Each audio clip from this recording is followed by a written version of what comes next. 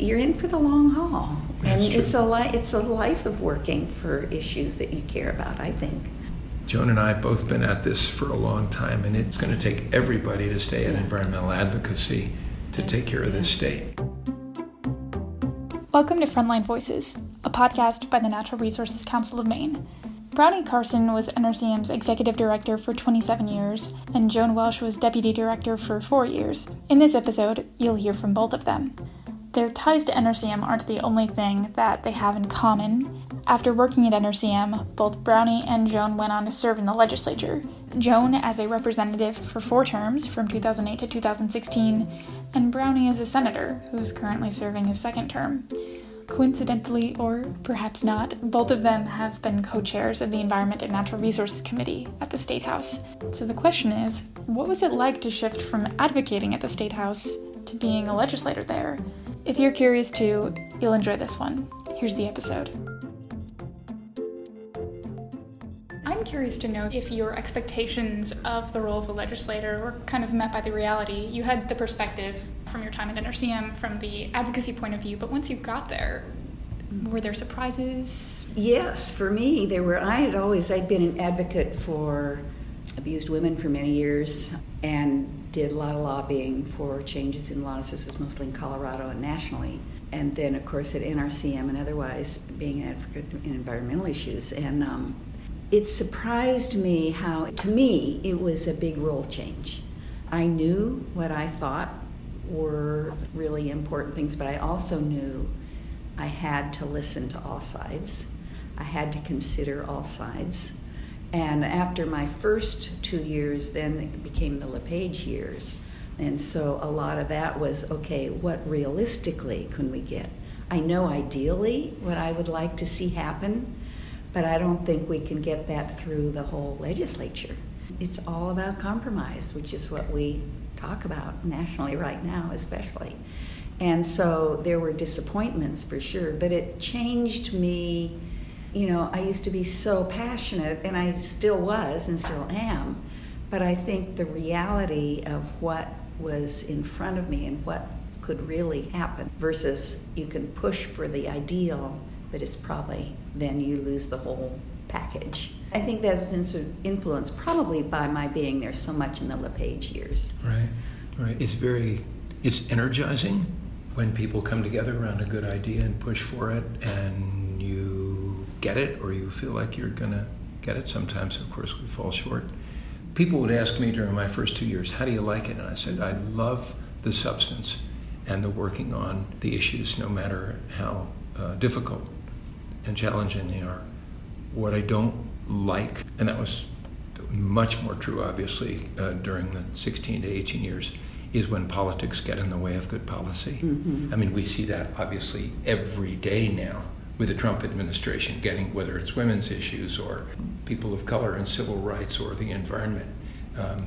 And it's that brand of politics, the LePage-Trump brand of politics, that certainly has brought me up short. I would say to myself, I cannot believe, for instance, during my first 2 years on solar energy, I cannot believe that these folks don't understand the importance of reducing our use of fossil fuels and investing in and increasing the workforce. And you can't, as they say, you can't export solar installer jobs, and we certainly we can export a lot of money as we buy fuel oil and propane. So it really takes time when you have a good but a tough idea and you face obstacles.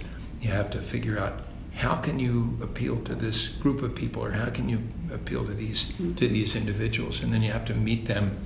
There was a wonderful consultant who used to do work for the Maine Conservation Voters, on whose board I served for a while. And his advice at the start of every kind of working meeting was, start where they are, meaning the legislators or the people you're trying to talk to, not where you are. That's right. And that's... Yes, but it's important. I agree. Yeah. The other thing that I really had to think about, we all do as legislators, to some degree as an advocate, but what are the unintended consequences? What are the things that when I was passionate about something, I didn't always think about what that might cause for other people, say, or maybe the economy, or maybe some aspect, small business person. So you have to also pay attention to your constituents and what they're telling you. So nothing is ever simple. You think the best idea is the perfect solution, and then someone comes in or calls you or emails you about how it would affect them. And you have to think about that. Now, a lot of times the greater good overcomes the individual loss, perhaps. I think Joan makes a really good point, and there was, for me, very good training on this kind of issue at NRCM.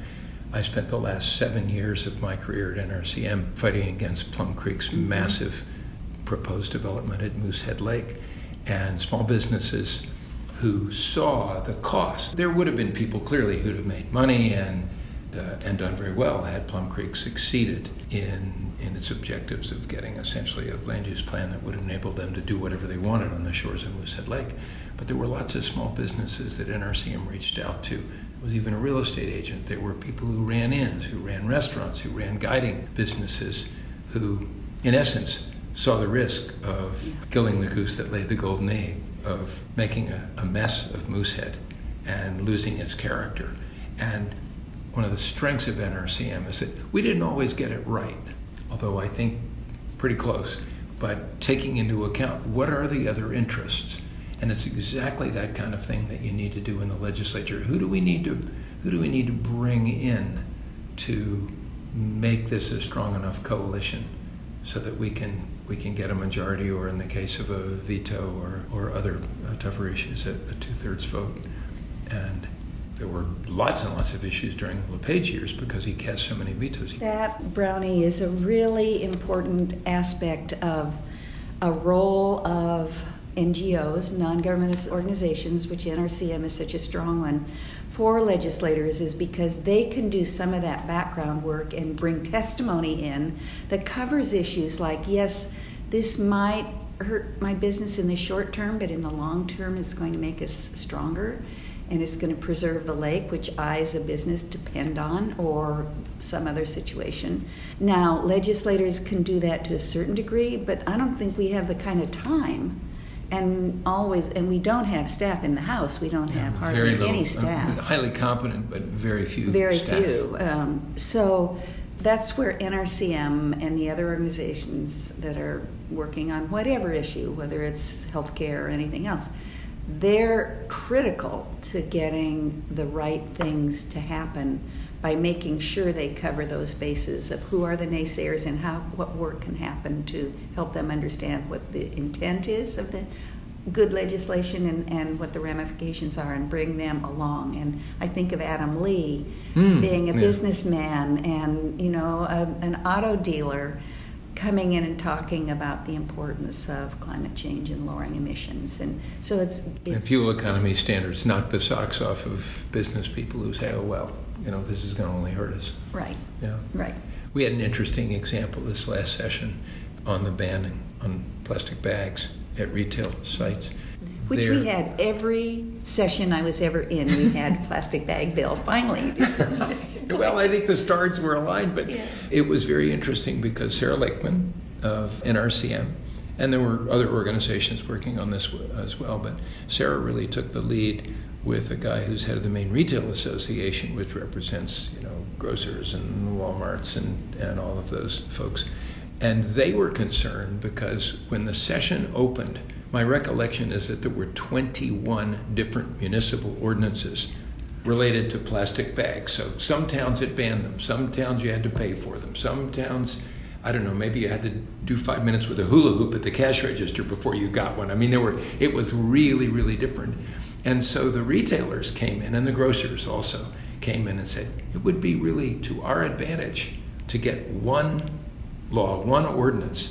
Everybody agreed that plastic bags are a plague, and people showed slides and brought in photographs and examples of everything from the Great Pacific Garbage Patch, which is largely made up of plastic, not so much bags, but micro beads and all that sort of stuff. And gradually, with quite a dramatic spread, and I'll bet you had it on your environment committee too, Joan. The spread from fairly far right through conservative to moderate to liberal to fairly far left. And you got to bring those people together if you can, because the more folks who coalesce around the majority report from the committee, it's very tough to get a unanimous vote, but the more people who coalesce, legislators who coalesce around a majority vote, the more momentum you carry into the House and the Senate. And that's hugely important, because if the committee is bitterly split, really hard to get something through the legislature. Yeah, I think so much work needs to be done, not in the committee room, of getting producers together along with suppliers and consumers and try to build some kind of a coalition agreement anyway before you finalize the bill, so you're able to change the language to make sure, and then try and get a unanimous report. We were lucky the last term, maybe even before that, we had kind of a record number of unanimous votes. Now, they weren't all perfect. They were pretty watered down a lot of times, but we got a unanimous report, so they passed through and often under the hammer, which is what you really want. And if you have a governor who's going to veto something that he or she doesn't like, right. If you don't have close unanimous and carry that momentum, right. I mean, we saw that, particularly on clean energy stuff during the LePage years. He just hated wind, hates solar, thinks it's, I don't know what he thinks. But we had one term where we had the most extreme right person practically in the Republican ranks and the most extreme left person in the Democratic ranks, both on our committee. And they always voted together for opposite reasons, but it shot down so many bills, you know. Well, mining was something that Joan worked on. Joan was dealing with it on her committee, and then I came in and testified and was actually gavelled down yes, you were. by the then Brownie Senate. It's passionate. Well, he told me to be quiet and sit down, and I told him I would sit down when I was finished, and that didn't go over very well. Interestingly, we became friends the last. I mean, that was the year before I ran, and then he served one more year as chair of the Environment Committee. Who is this? Would you like to name names? Well, sure. Senator Tom Saviello from Farmington. We actually a colorful character. Yeah, and we actually worked really well together. He was very good at getting people together away from the committee room to try and find agreement. Tom had 30 years of history with the pulp and paper industry, and I had not quite that long, but a long history with NRCM and on issues like toxic pollution of our rivers, dioxin, and issues like that. We had been pretty much at opposite ends of the poles. There was a bridge to build there, and he was chair of the Environment Committee, on which I had hoped to serve during my first term, which was 17-18, but that was not to be. There were people in the majority who didn't, I think, want me on that committee. But I introduced a mining bill to strengthen Maine's mining laws, and it was absolutely fascinating. Here is Tom, with whom I had fought in 2015-16 over the mining issue. And when I introduced the bill, he said, well, I'd like to be a co-sponsor. I paused. I checked in with my NRCM colleagues who had done the largest amount of background work, because I didn't know. Well, I didn't know this man except really fisticuffs in the committee room. Right. Adversarially. Mm-hmm.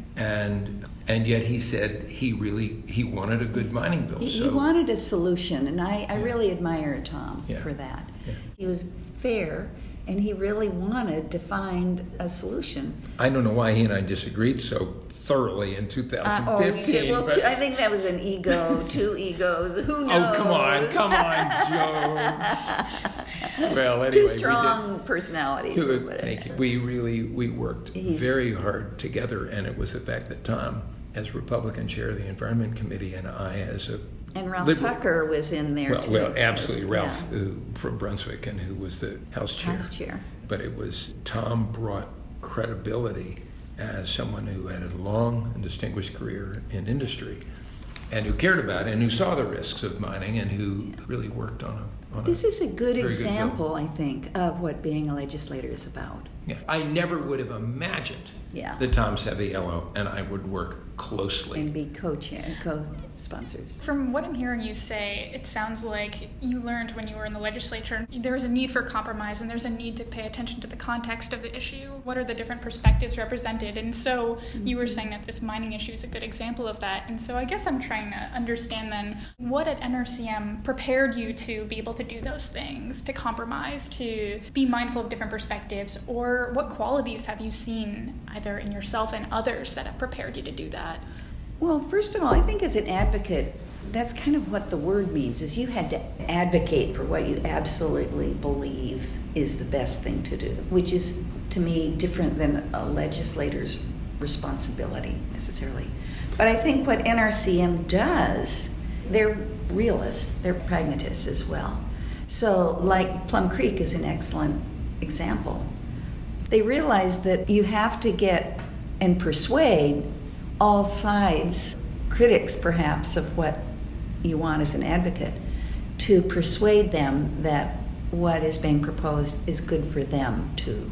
NRCM began a very conscious effort to discuss the economy and making sure that all the proposals had an element in them that talked about the economy, and sometimes we don't do that enough as an environmentalist, how it's good for the economy. You have to make yourselves relevant, particularly if you're in tough economic times. If you're not realistic about jobs and the health of the state's economy, then you can be at the margin. You can advocate as loudly and strongly as you want, but you can be at the margin of the debate.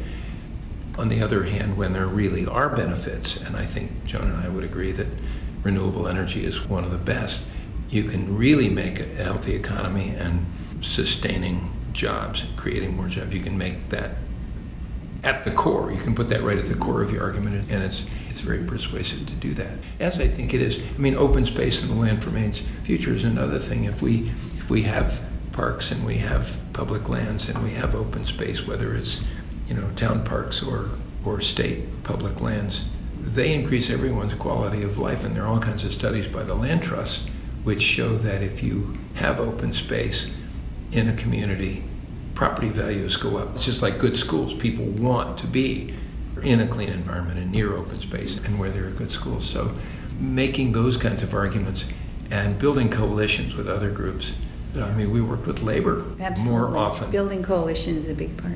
Yeah. I think the other thing that NRCM taught me was different from Brownie. I didn't come from a policy-making background. I came more from experiential and advocacy work. And so I hadn't had any real experience about thinking through policy and so even writing bills, which NRCM does. A lot of it. Yeah. That really, I think, contributed to my wanting to be in the legislature as being, and I miss that a lot. I miss the policy thinking. One of the great assets, I think, that we've talked about the people of NRCM. Early on in my tenure as executive director, when I saw industry putting science, sometimes not very good science, in front of decision makers and policy makers, thought NRCM ought to have scientists. And we've had cooperating pro bono or low-cost scientists who work with us, staff scientists right now. Nick Bennett, who's the staff scientist, is just, I mean, he knows so much about river restoration and toxics. He's such a huge asset for this state. And then you have lawyers and you have advocates who have public policy background or, who maybe don't have advanced degrees, but who come to environmental advocacy with a real breadth of perspective. And then, of course, there are the members who make huge letters to the editor and testifying. And emails are really important. Getting emails. Personal emails, not what we call the cookie cutters. They drive me crazy. Me too, yeah. And I got to a point late in the session where I just stopped answering. I mean, you would get inundated, and they just didn't. They're not meaningful if somebody hasn't taken the time to at least put something personal in it. It matters a lot if somebody puts some personal time and energy and thought into something. It's much less meaningful. Even if they use the same points but put it in their own words, it makes a big difference. Lobbyists get a very bad rap sometimes, as do politicians. Some deserve it. Some deserve it, yes. But I would say NRCM does lobbying and provide really important scientific information. It was really important to me because most legislators don't either have the background or the time to understand and research all of the issues that come before them. And so I think that's such an important role. I mean, Nick Bennett in our committee, I think, has been a critical part of the legislature for many years, just critically important to, and especially, well, all of them, but especially mining. I think Nick was so important. Yeah, he really was. In the whole mining. And others on the staff. Yeah. Dylan Voorhees on energy issues. And Kathy on the Northwoods, Kathy. And then Pete Dittersheim on such a very broad range of issues. People used to say NRCM is right at I'm sure they still do, I'm not in that orbit anymore, but that NRCM is right at the pinnacle of among the best of the state environmental advocacy organizations. Yeah. And when you have that kind of breadth of skills and going to court when you need to, going to so much work in the legislature. I mean, Joan and I both benefit. I should only speak for myself, but NRCM offers information. Oh, yes. That is really hugely valuable in terms of making decisions. And I mean, there are other lobbyists that I would call sometimes too, but I would frequently call someone at NRCM as during these last 6 months as Senate Chair of the Environment Committee, saying, well, what about this, or how do you respond to this, or I understand this point, but something else you've said is not as clear to me. And we're dealing with what they call, I think, is forever toxins now. I mean, think the PFAS contaminants that are in municipal sewage sludge, and the health of our kids, the long-term health of Maine, and we have to get it right. We have to build in what I would call a margin of safety. And sometimes that's tough for the people who make their living creating this composted sludge and putting it on the market. We can't go down a path that would be very difficult to return from.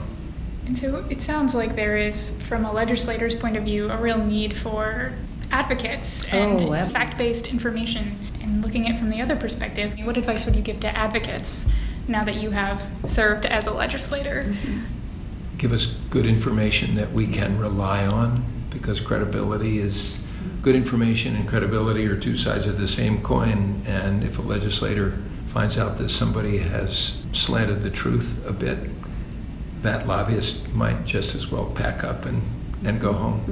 Mm-hmm. The credibility is hugely important. Be responsive when a legislator asks. And that's true for citizen activists too. Maddie Daughtry, who is a local legislator, very high energy, dedicated woman whose other life is in Moderation Brewing, which is a new small craft brewer downtown. Joan spoke of mining earlier and how many times it had been back to the legislature. Maddie had introduced in each of her 4 terms, she's now in her 4th, a bill to ban coal tar sealants for parking lots and streets and so forth. Coal tar is a carcinogenic, it's really a nasty substance that has both some human health effects and particularly toxic effects on aquatic species. Each and every time the coal tar industry, I mean, they flew people up or drove them up, to say this is, and this year they had 2 toxicologists. And we couldn't find, the state toxicologist didn't want to speak to it, and the NRCM staff scientist, whom we've talked about, knew a little bit about it. And finally through Ralph Tucker, co-chair, who knows a retired Bowdoin chemistry professor who's done a lot of work in this field, and we asked him if he would review the testimony and write a letter.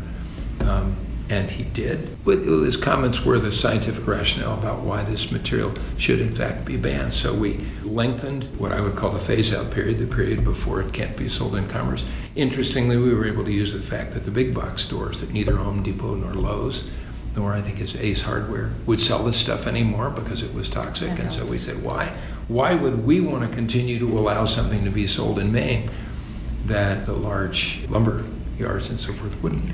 And so we finally got it through, and this professor helped, and it was Maddie's persistence, and it was having other people come and say, we just need to do this. Yeah, that's another good point for advocates is don't give up.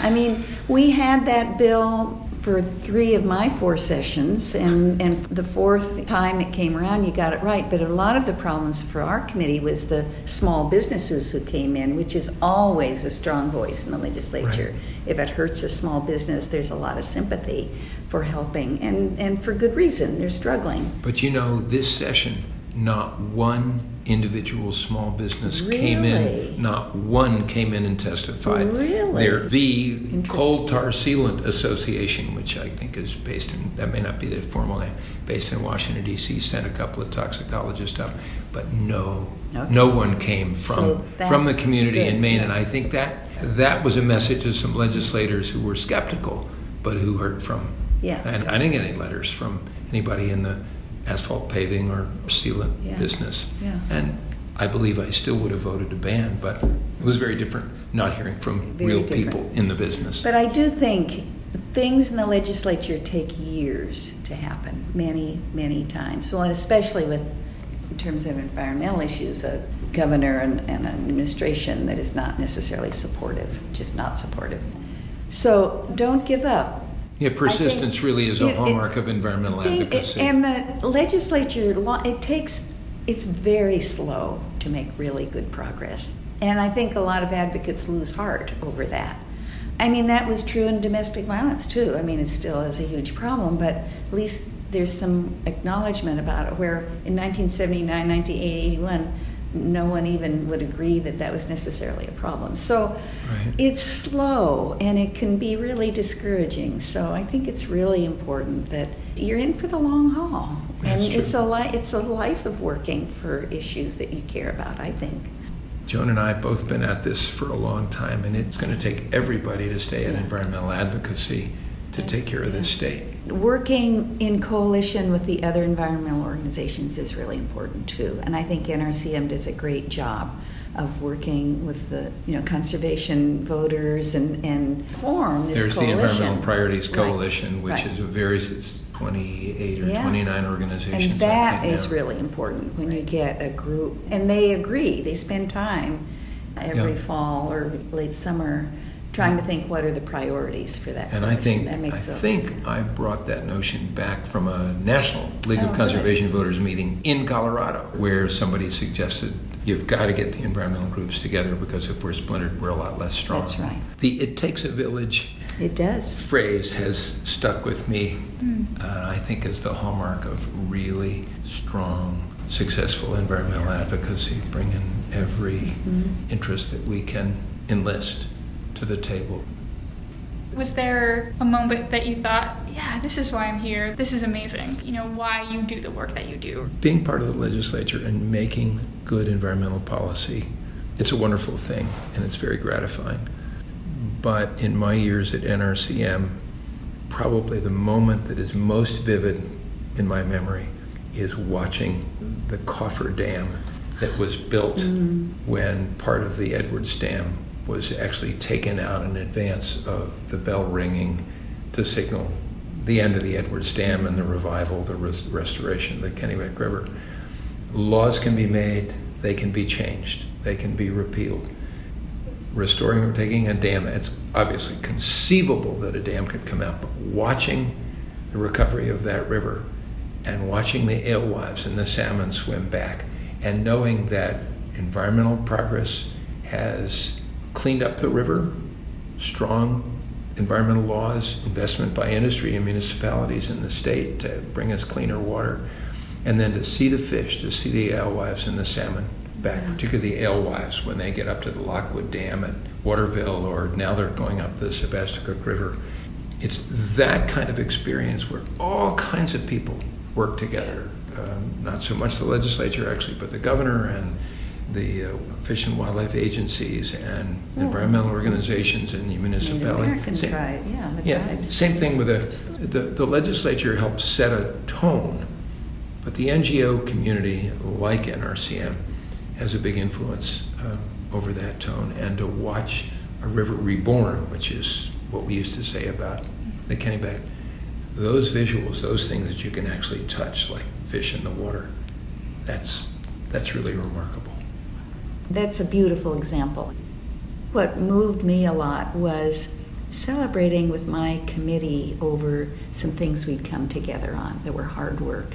There was a card that was given to me that I think applies to all of this is the reward of a job well done is to have done it.